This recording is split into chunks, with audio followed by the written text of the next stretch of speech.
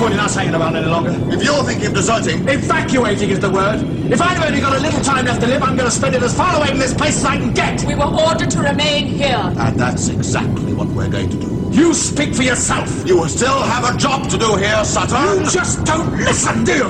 You heard what he said. There's nothing we can do. Is that right, Doctor? Yes, I'm afraid so. Well, I'm clearing out. Come in, Catcher.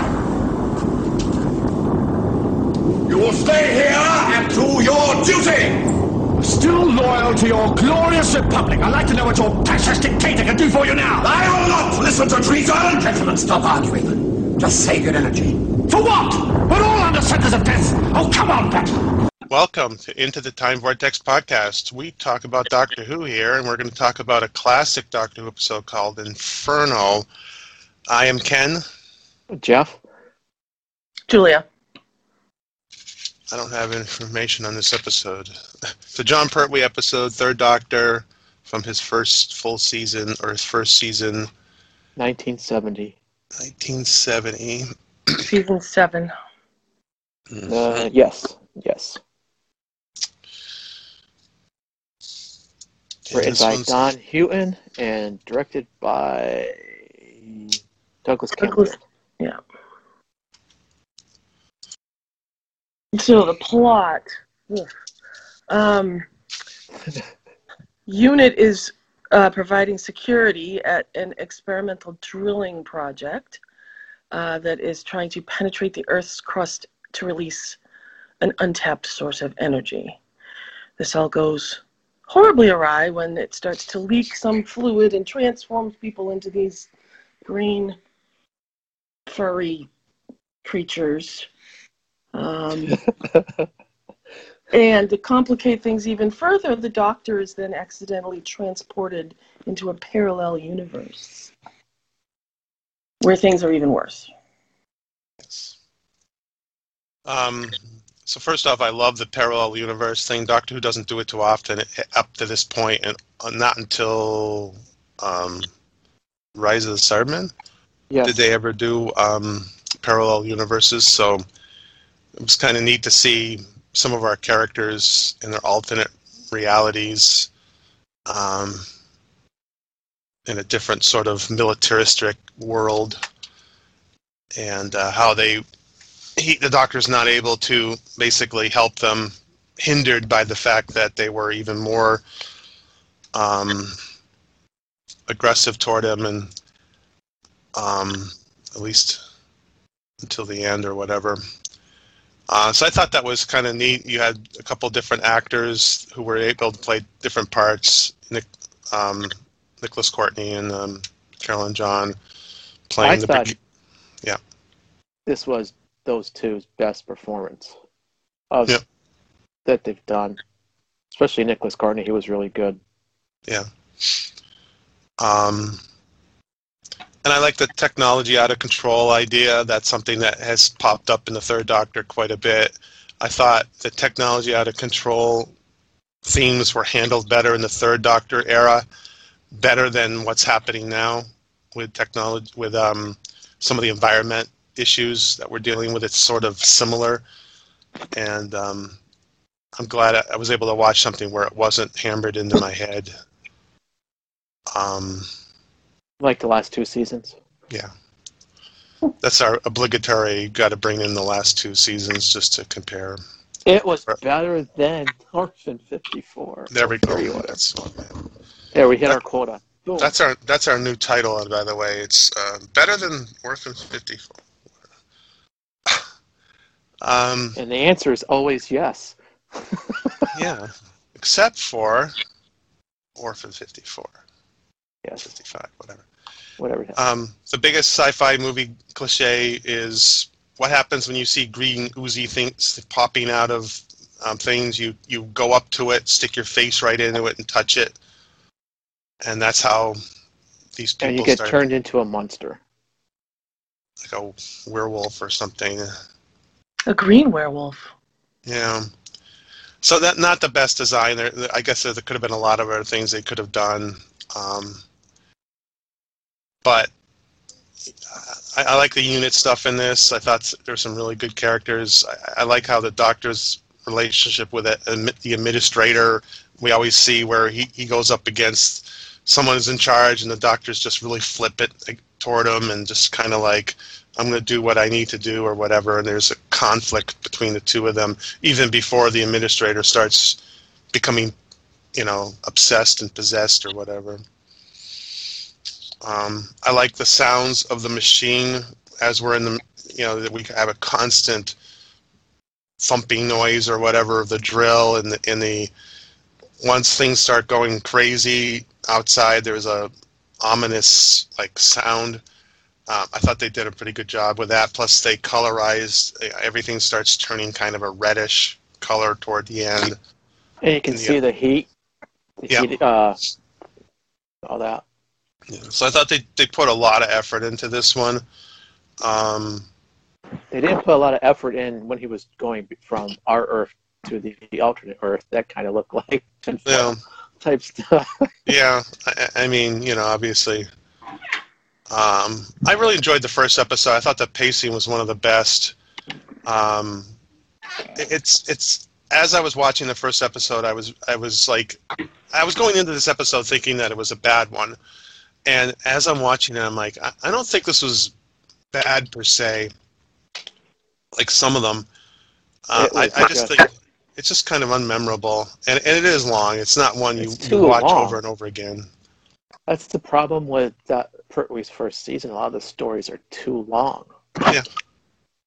I mean, I enjoyed Silurians better than I remember it.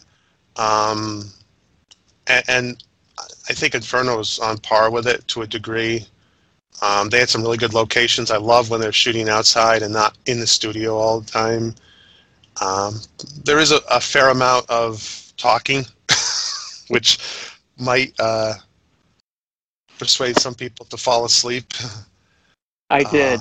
Okay. Again, I have a record of this episode always makes me fall asleep. I think I've watched it twice when I did rewatches where I've been able to not fall asleep. But yet again, I fell asleep during episode 4 and woke up during episode 5. Just in time to see Benton jump up and down as a werewolf, green slime werewolf. Yeah. I thought there were some good cliffhangers. The brigade leader reveal. I love some of his lines, like I'm not part of this world or whatever. Then okay, well you won't feel the bullets when we shoot you. Stuff like that. There was good dialogue in it. There were good moments, but it was just. It could have been a 4-parter. And it's weird how at the end, episode 5 and 6, or episode when we're in the alternate reality, the person who's sort of the hero of all this is Petra, a secondary character. And she's running around and activating this and runs back to the place and is just sort of doing most of the legwork while everyone else is sitting around waiting for the power to go back on so they can send the doctor back. She's sort of the hero of the whole thing, which leads to... She was the only character I liked. Petra? Yeah. I mean, that director guy or professor was just... I mean, it's such a cliche to just have the guy that won't listen to you. And it's like, it's always the trope, and, Yeah. And it just went on for way too long. Like, you're an ass. We get it. You don't listen to anybody. Yeah, and I get it. I mean, it gets kind of ridiculous because it's like everything's in front of you. All the evidence is in front of you, and you're still going to act like that. But well, he was also possessed. Well, that too. He was turning into a green slime werewolf guy. Yeah. I thought this was one of the worst anticlimactic resolutions for a story, where the tension's building and they're in the other room, and then they just walk into the other room and you hear the overhead announcement say everything's back to normal or it's cooling down. Not a really good resolution. And I remember that back when I first saw it, and I noticed it Yeah, again. they And just I'm like flipped a switch and turned it off. yeah, pretty much. And I guess in a way the finale of the other universe with lava coming at them, not very good special effect, but still the concept that the tension and the what was happening in the other universe was so. I thought it was fantastic how they built up that tension. And that was, really well done. And then by the time they got back, you're kind of like, oh, I'm not as interested in these characters because, whatever. And not to say you don't care about them, but it's like, oh, but now, and they still don't believe the Doctor. He's still being chased around and everything. And in this case, he's able to stop it a lot easier. So maybe all the tension and the build-up was from the earlier episodes, and this one was sort of like an afterthought.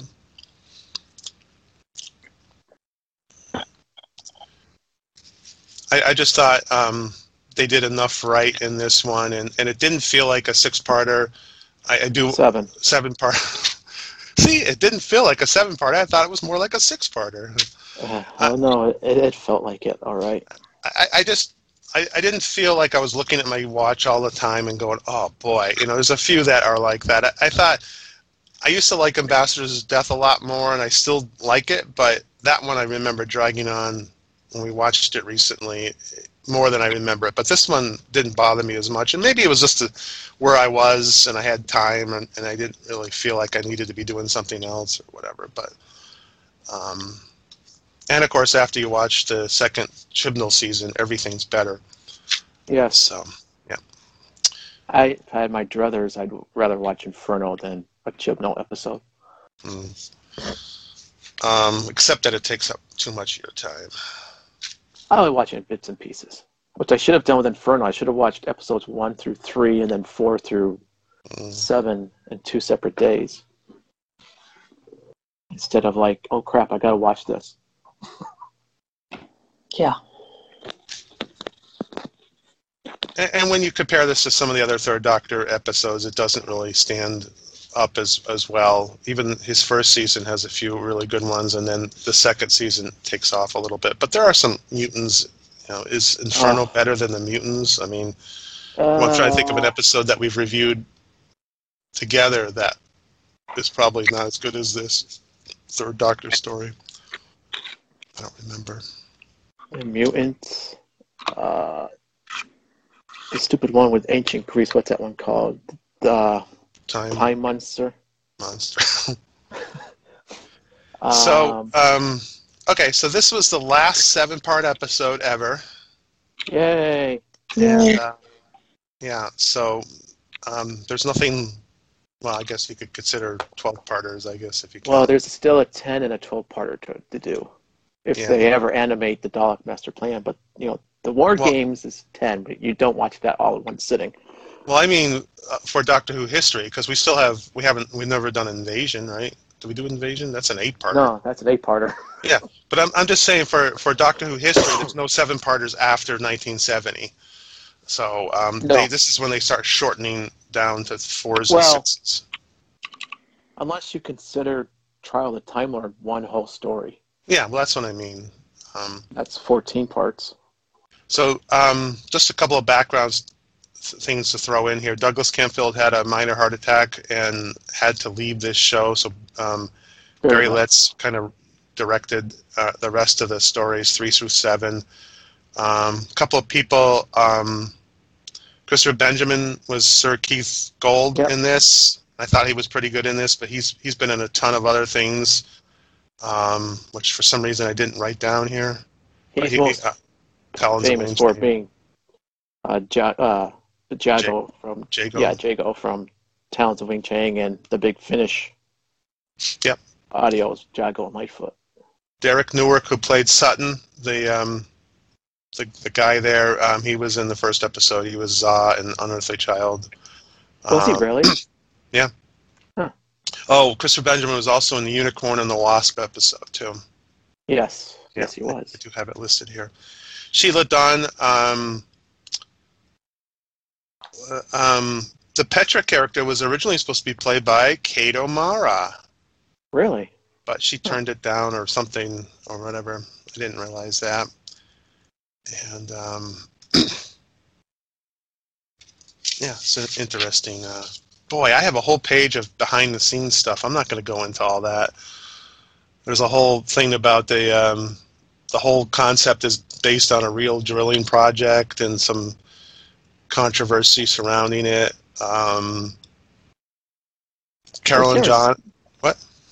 Terrence Dix was always into that type of stuff, Yeah.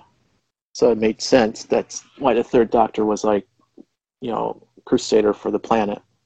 I guess Carolyn John was pregnant at the time, so she didn't want to fire the gun because of the noise or whatever, so it was sort of edited in such a way that she didn't have to do it when she was shooting the brigade later at the end. There's no original music in this one. They used canned music, which just happened to be composed by Delia Derbyshire, who was composer for played the music for the main theme of Doctor Who. I guess John Pertwee ran over a stuntman in this episode with Bessie. Oops. And John Pertwee got really sick afterwards, and the guy was okay. He just had to go to the hospital, but oops. Yeah. Did Johnny just have a little bit too much of the sherry during lunch, and then they said, let's go?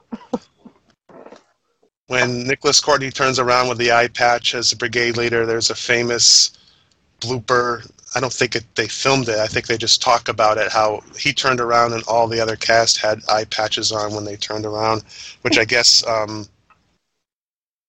sort of was used again in the Wedding of River Song with eye patches.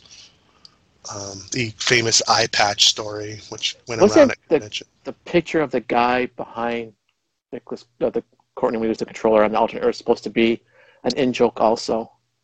Yeah, he was. Where did I write it down? He was some sort of editor or something, and in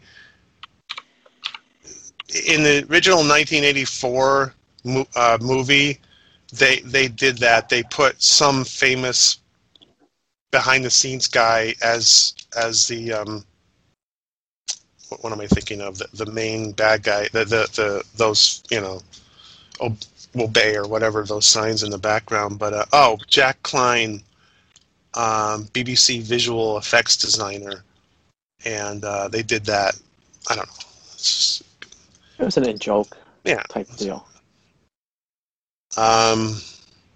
There's a deleted radio message scene where they're listening to the radio, and it's someone making announcements that the world is sort of falling apart, and it's obvious it's John Pertwee.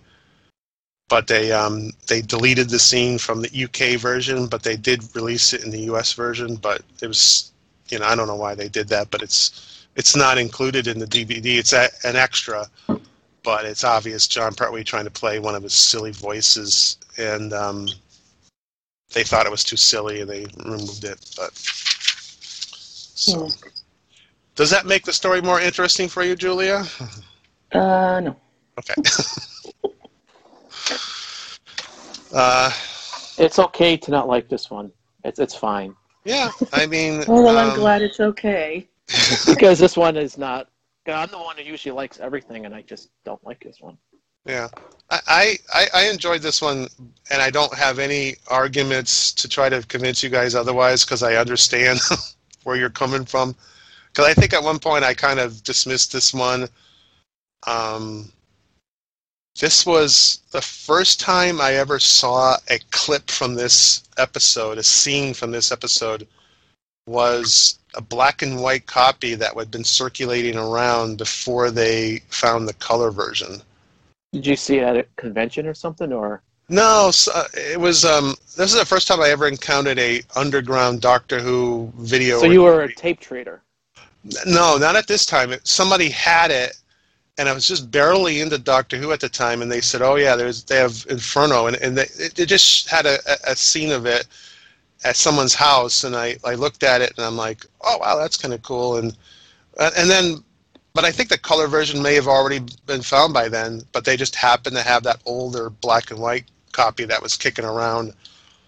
I think it was found in the United States, the black and white version, but then they found the color one shortly afterwards, or right around the same time. But interesting.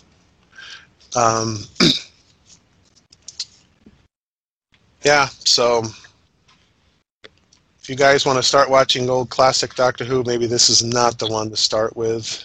It's definitely not one to get someone who's never watched the classic show to be one of the ones that you show them. Yeah. But for what it was, I enjoyed it. I thought it was a little different than some of the other ones. Not your typical invasion. The werewolf things were stupid. I wish they had come up with a different design. The Benton one, he's jumping up and down. Yeah. Oh, God. I don't know what they were thinking with that. I thought some of the stunts were really good. There was a lot of jumping off of things or falling off of things and stuff. And where did they film it? I don't know. Some factory. Gas plant. Some refinery or something like that, probably. Usual. But I thought that was North pretty... Power Station and Industrial Estates in Kent. Oh, here's this isn't going to help, but stuntman Derek Ware played a soldier, but he played the soldier that fell off of he got shot and he fell off of a ledge, but when he fell off the ledge, Derek Ware, he played the character, but he did not do the stunt. He was actually playing the unit soldier that shot, so he actually ended up shooting his own character. I don't know. Oh, I thought boy. that was kind of interesting. I don't know why they would have done it that way, but anyways. So, anything else about this one?